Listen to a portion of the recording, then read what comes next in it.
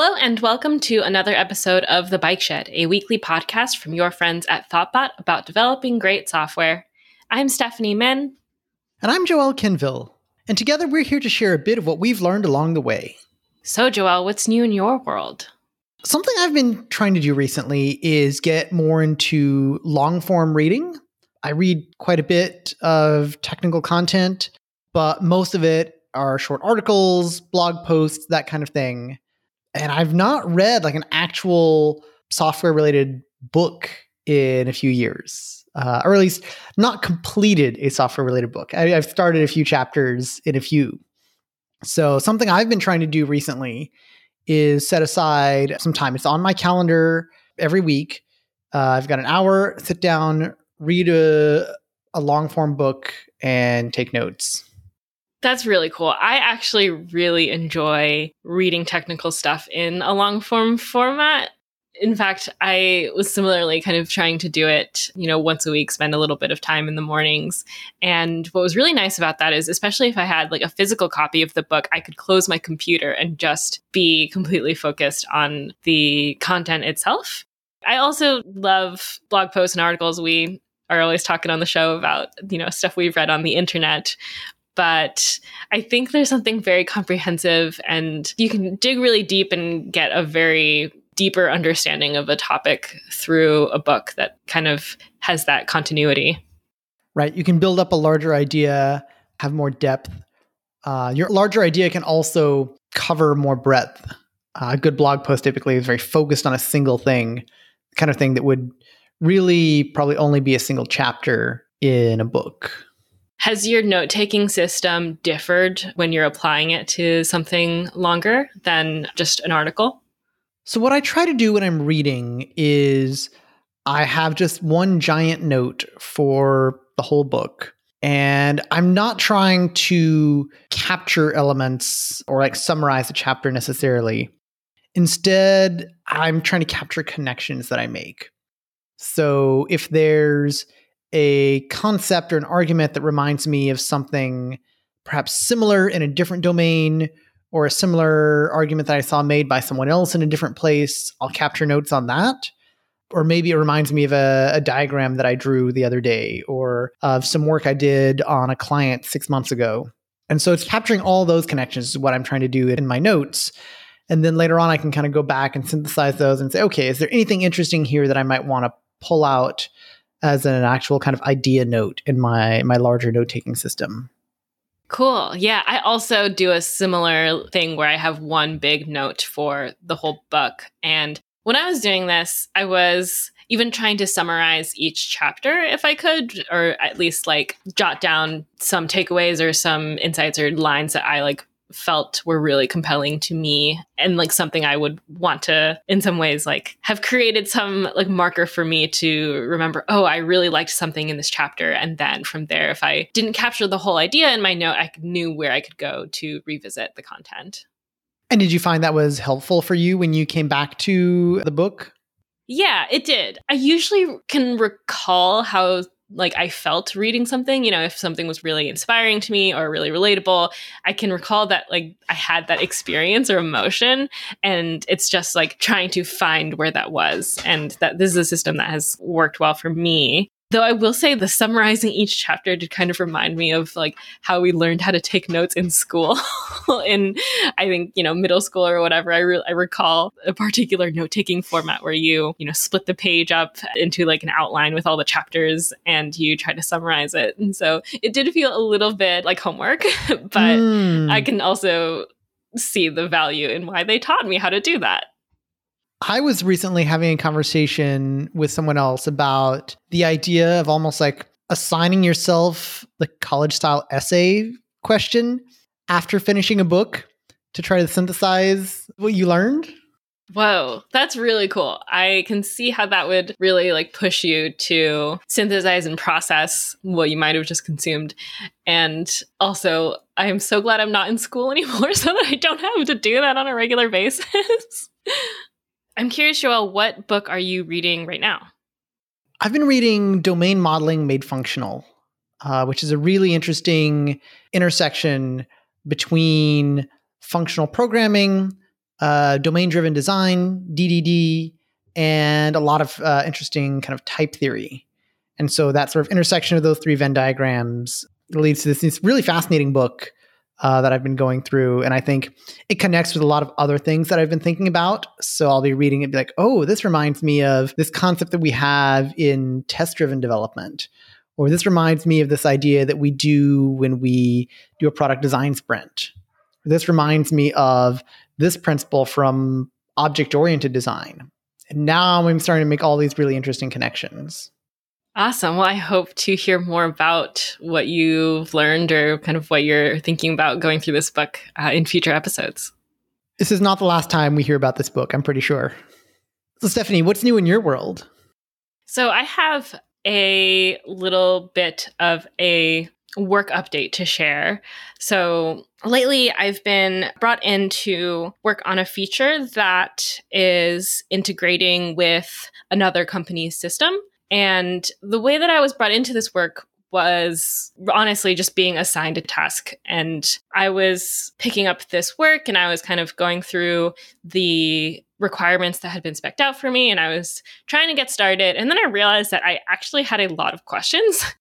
It just wasn't quite fully fleshed out for the level of detail that I needed for implementing. And for the past couple of weeks, we've been chatting in Slack back and forth as I try to get some of my questions answered. They are trying to help me, but also the things that I'm saying end up confusing them as well. And then I end up having to try and figure out what they're looking for in order to properly respond to them. And I had not met these people before. These are folks from that other company. And, you know, I'd only just seen their little Slack profile pictures. So I didn't know who they were. I didn't know what role they had and kind of like what perspective they were coming to these conversations from. And after a while, I was feeling a little stressed out because we just kept having this back and forth and not a lot of answers were coming to fruition.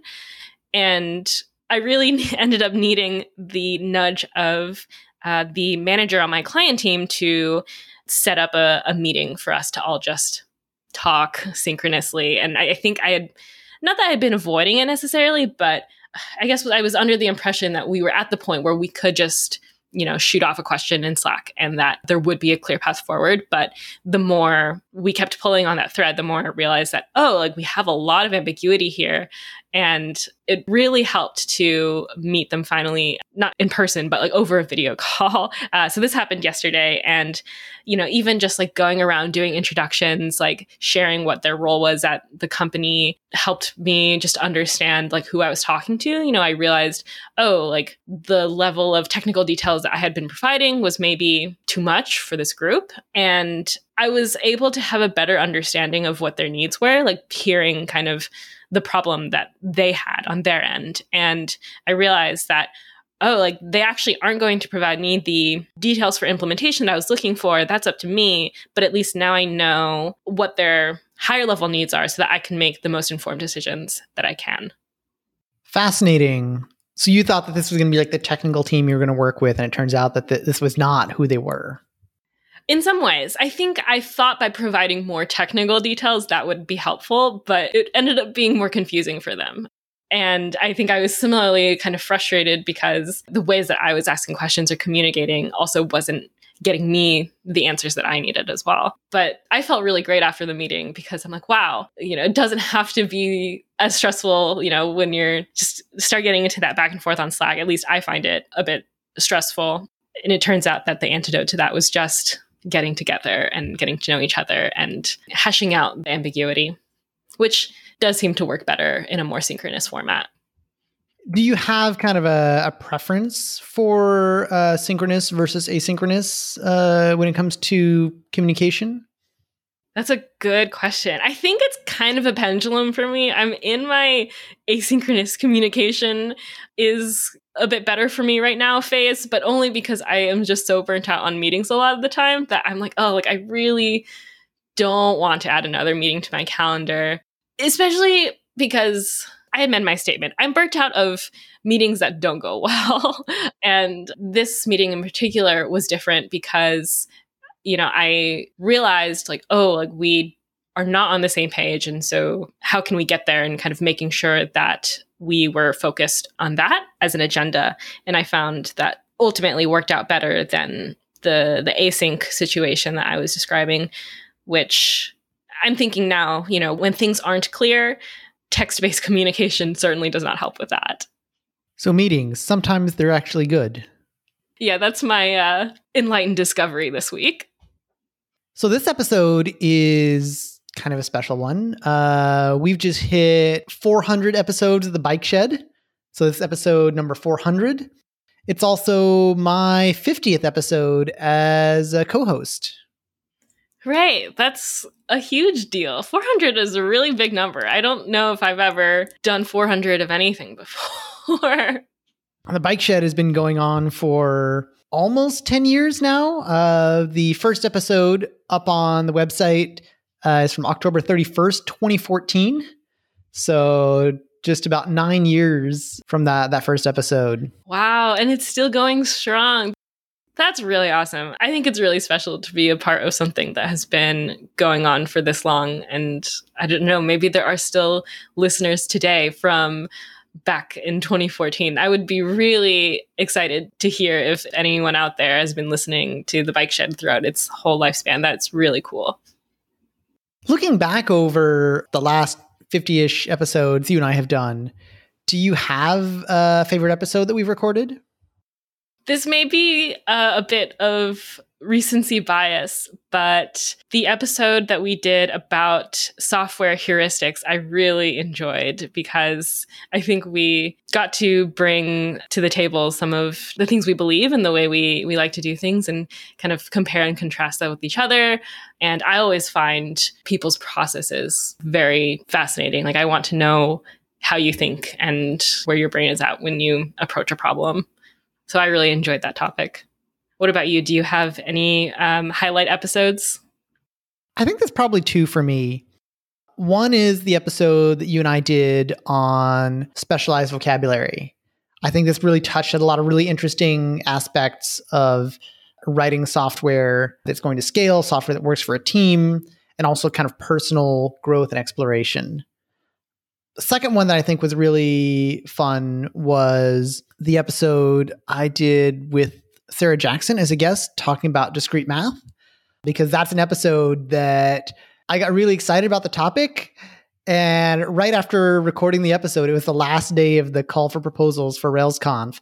And I just took that raw excitement, put together a proposal, hit submit before the deadline, and it got accepted and got turned into a talk that I got to give on stage. So that was like just a really fun journey from exciting episode with Sarah and then like randomly turned into a conference talk. That's awesome. That makes me feel so happy because it just reminds me about how the stuff we talk about on the show can really resonate with people, enough to become a conference talk that people want to attend. And I also really like that a lot of the topics we've gotten into in the past 50 episodes when we've taken over the show have been a bit more evergreen and just about, the software development experience, a little bit less tied to specific news within the community. And speaking of evergreen topics, today I wanted to discuss with you an evergreen software skill, and that is searching, or search-driven development even, if you will. Gotta always get that 3-letter acronym, something DD. Yeah, I am really curious about how we're going to approach this topic because a lot of folks might joke that a big part of writing software is knowing what to Google. Do you agree with that statement or not? Yes and no. There's definitely value in knowing what to Google. It really depends on the kind of work that you're doing. I find that I don't Google that much these days. There are other tools that I use when I'm particularly like searching through documentation, but they tend to be less sort of open-ended questions and more where it's like, oh, let's get the actual documentation for this particular class or this particular method from the standard library. Oh, interesting. I like that you pointed out that there are different scopes of things you might want to search for. So Am I hearing correctly that when you have something specific in mind that you are just trying to recall or wanting to look up, you're still using search in that way, but less so if you are trying to figure out how to approach solving a problem? So oftentimes if I'm working with a language that I already have familiarity with or a framework that I have familiarity with, I'm going to lean on something more specific. So I'm going to say, okay, well, I don't exactly remember like the argument order for enumerable's inject method. Is it memo then item or item then memo? So I'll just look it up. But I know that the inject method exists. I know what it does. I just don't remember the exact specifics of how to do that. Or maybe I want to write a file to disk.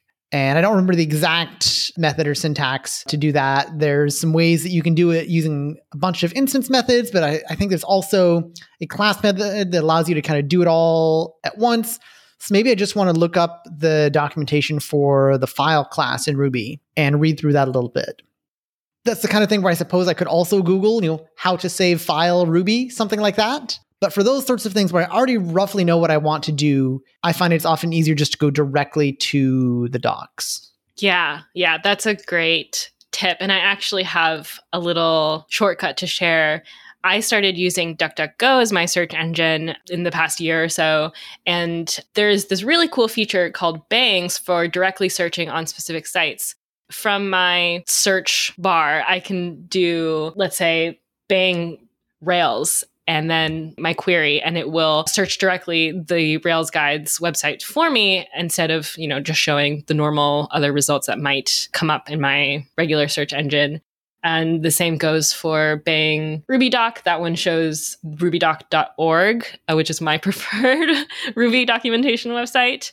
I've really been enjoying it because, it just takes that extra step out of having to either navigate to the site itself first or starting more broadly with my search engine and then just scrolling to find the site that I'm looking for. Yeah, I think having some kind of dedicated flow helps a lot. I have a system that I use on my machine. It is Mac specific, but I use a combination of the application Dash and the application Alfred. Allows me with just a few keyboard shortcuts to type out language names. I might say, Ruby inject, and then it'll show me all the classes that have that method defined on it. Hit enter and it pops up the documentation. It's downloaded on my machine, so it works offline. And it's just, a few key presses, and that works really nicely for me. Oh, offline search. That's really nice. Because then if you're coding on a plane or something, then you don't have to be blocked because you can't look up that little small piece of information you need to move forward. That's very cool. That is really cool. I don't know how often I've really leaned into the offline part of it. I don't know about you. I feel like I don't code on airplanes as much as I thought I would. That's fair. I also don't code on airplanes, but the idea that I could is very compelling to me. Absolutely. So that's the kind of searches that I tend to do when I'm working in a language that I already know, kind of a day-to-day language that I'm using or a framework that I'm already pretty familiar with. And this is just looking at all the things that I haven't gotten to the point where I've fully memorized, but I have a good understanding of. What about situations where maybe you're a little bit less familiar with? So maybe it's a new framework or even like a situation where you're not really sure how to proceed. How do you search when there's more uncertainty? Yeah, that's a good question. I do think I start a bit naively. The reason that we're able to be more specific and know exactly where to go is because we've built up this experience over time of scrolling through search results and clicking, maybe all of them on the first page even, and looking at them and being like, oh, like this is not what I want. And then seeing something else, it's like, oh, this is more helpful, and kind of arrived at sources that we trust. And so if it's something new, I don't really mind just going for a basic search, right? And starting more broadly might even be helpful in that process of building up the experience to figure out which places are reputable for the thing that I'm trying to figure out. Yeah, especially when there's a whole new landscape, right? You don't really know what are the places that have good information, the ones that don't. For some things, there might be like an obvious first place to start. So recently I was on a project where I was trying to do an integration between a Rails app and a Snowflake data warehouse. And so the first thing I did, I'm not randomly Googling, I went to the Snowflake website, their developer portal, and started reading through documentation for things. Unfortunately, a lot of the documentation is a bit more corporate-y and not really helpful for a Ruby-specific implementation. So there's a few pieces that were useful. There were some links that they had that sent me to some good places. But beyond that, I did have to drop to Google search and try to find out what kinds of other things the community had done that could be helpful. Now, that first pass, though, did teach me some interesting things. It gave me some good keywords to search for. So more than just Ruby plus Snowflake or something like that, like I knew that I likely was going to want to do some kind of connection via ODBC. So now I could say, okay, Ruby plus ODBC integration or Ruby plus ODBC driver and see what's happening there. And it turns out that one of the really common use cases for ODBC in Ruby is specifically to talk to Snowflake. And one of the top results was an article saying, hey, here's how you can use ODBC to get your Rails app to talk to Rails. And then I knew I struck gold. That's really cool. The thing that I was picking up on in what you were saying is the idea of finding what is most relevant to you. And maybe that is something that the algorithm serves you because like it's like what a lot of people are searching for, you know, a lot of people are engaging with or matching with all these keywords that you're using. My little hack that I've been using is to use Slack and lean on other people who have maybe a little more, even just like a little more experience than me on the subject and seeing like what things they're linking to and what resources they're sharing. And I found that to be really helpful as a place to start because at that point, like, my coworkers are narrowing down the really broad landscape for me. I really like how you're redefining the question a little bit here. And that I think when we talk about search, there's almost this implicit assumption that search is going to be searching the public internet through Google or some other alternative search engine.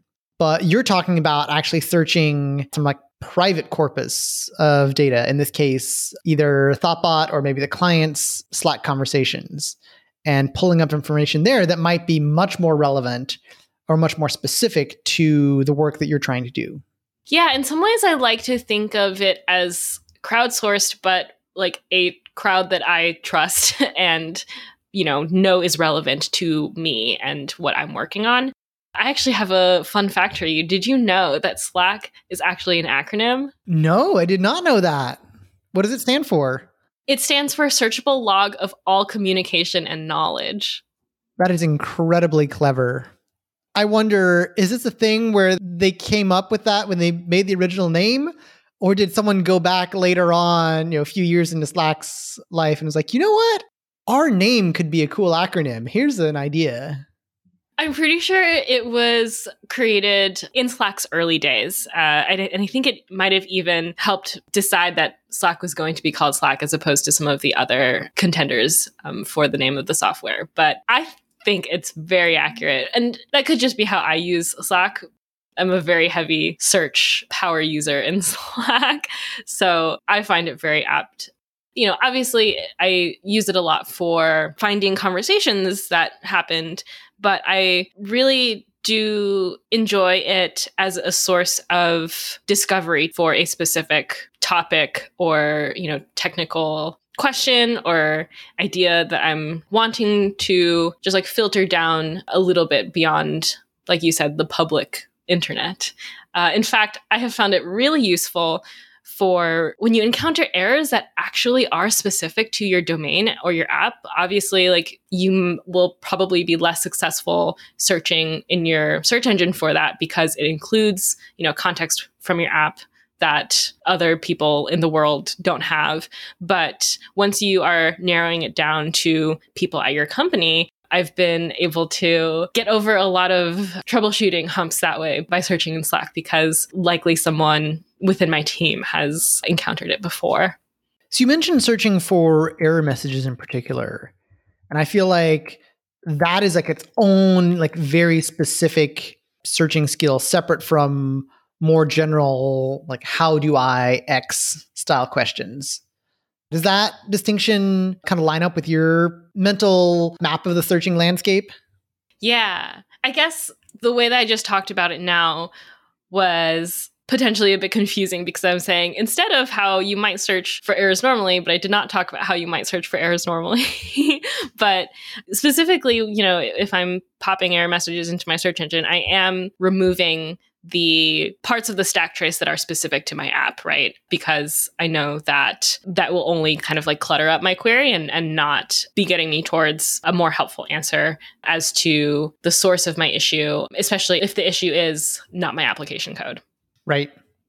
I want to give a shout out to an article on the Thoughtbot blog with a wonderful name, Indiana Jones and the Crypt of Cryptic Error Messages by Louis Antonopoulos, all about how to take an error message that you get from some process in your console and how to make that give you results when you paste it into a search engine. I love that name. Very cool. So you've talked a little bit about the idea of searching some things that are not on the public internet. How do you feel about kind of intranet knowledge bases, private wikis, that kind of thing? Have you had good success searching through those kinds of things? I would say mixed success, to be honest. But that's because of maybe more so the way that a team or a company documents information. The reason I say mixed results is because a lot of the time the results are outdated and they're no longer relevant to me. And it doesn't take that much time to pass for something to become outdated, right? Because like the code is always changing. And if, someone didn't go and update the documentation about the way that a system has changed, then I usually have to take the stuff that I'm kind of seeing in private wikis with a bit more skepticism, I would say. Yeah, I think my experience mirrors yours as well. Also, some private wikis have just become absolutely huge. And so searches just return a lot of results that are not really relevant to what I'm searching for. The searching algorithms that these systems use are often much less powerful than something like Google. So they often don't sort results in a way that are bringing relevant things up to the top. So it's more work to kind of sift through all of the things I don't care about. Yeah, bringing up the size of a wiki and like all of the pages, that is a good point because I see a lot of duplicate stuff, but that's just like slightly different. So I'm not sure which one I'm supposed to believe. One really funny encounter that I had with a private wiki, or actually it was like a knowledge base article that was for the internal team. It was documenting actually a code process. So it was documenting in more human readable terms, like the steps an algorithm took to determine some result. But the whole document was prefaced by, this information came from an email that was sent way long ago.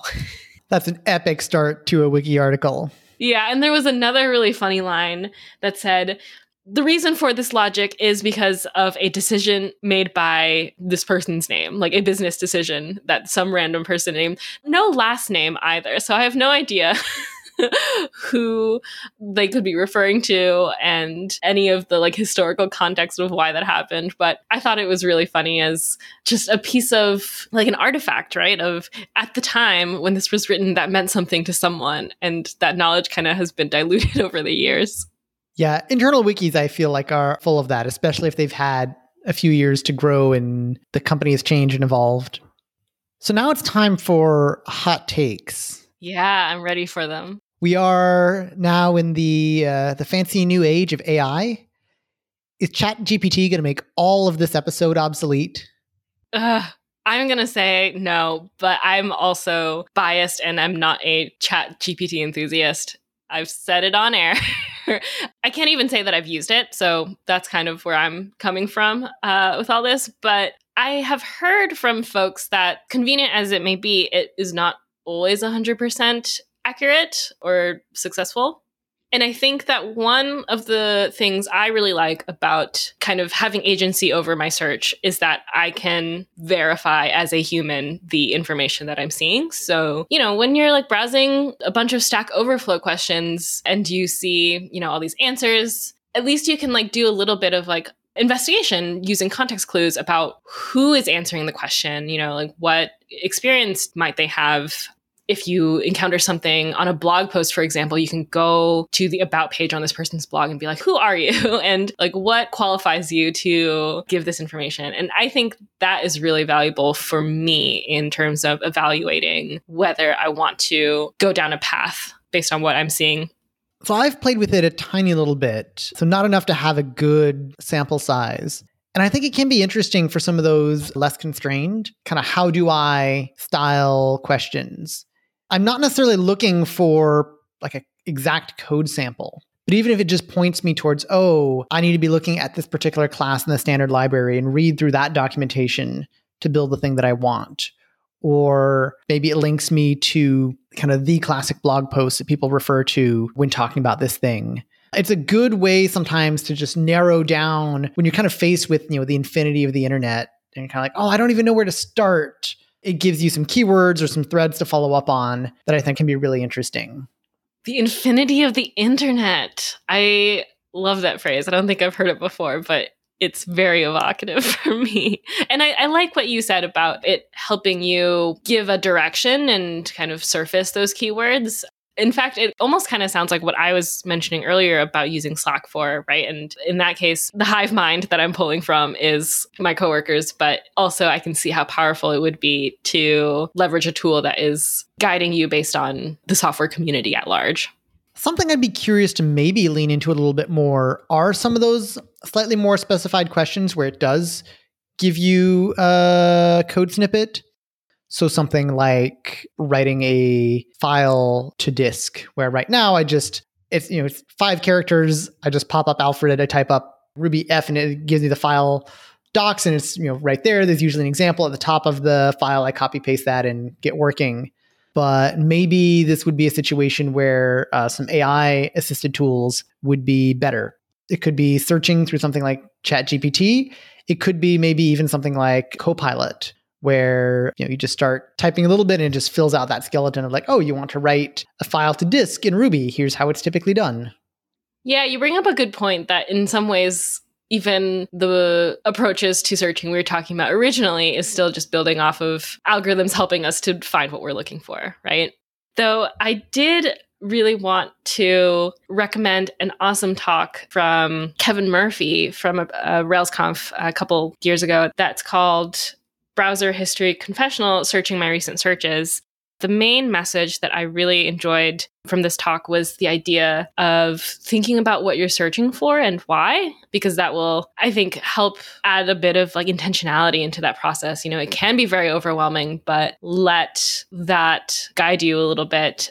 One of the things that he mentions is the idea of revisiting your own assumptions with search. So even if you think you know how to do something, or you might even know like how you might want to do it, just going to search to see if there's any other implementations that you haven't thought of that other people are doing that might inform how you approach a problem, or at least like make you feel even more confident about your original approach in the first place. I thought that was really cool. That's not something that I do now, but definitely something that I want to try, is to be like, I think I know how to do this, but let me see what other people are doing, because that might spark something new.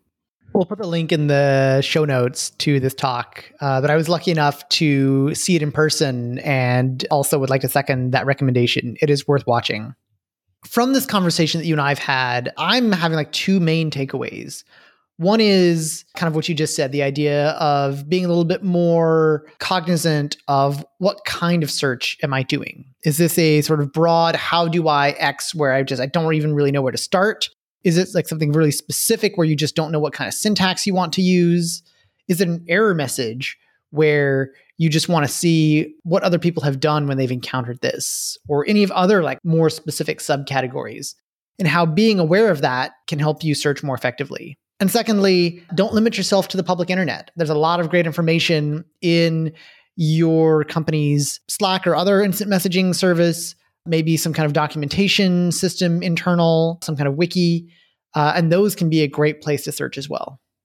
If we missed any other cool searching tips or tricks or ways that we might be able to improve our processes for searching as developers, I would really love to hear about them. So if any listeners out there want to write in with their thoughts, that would be super awesome. On that note, shall we wrap up? Let's wrap up. Show notes for this episode can be found at bikeshed.fm. This show has been produced and edited by Mandy Moore.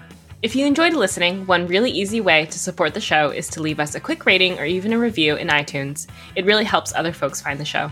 If you have any feedback for this or any of our other episodes, you can reach us at _bikeshed, or you can reach me at Joel Ken on Twitter. Or reach both of us at hosts@bikeshed.fm via email. Thanks so much for listening to The Bike Shed, and we'll see you next week. Bye! This podcast is brought to you by Thoughtbot, your expert strategy, design, development, and product management partner. We bring digital products from idea to success and teach you how because we care. Learn more at thoughtbot.com.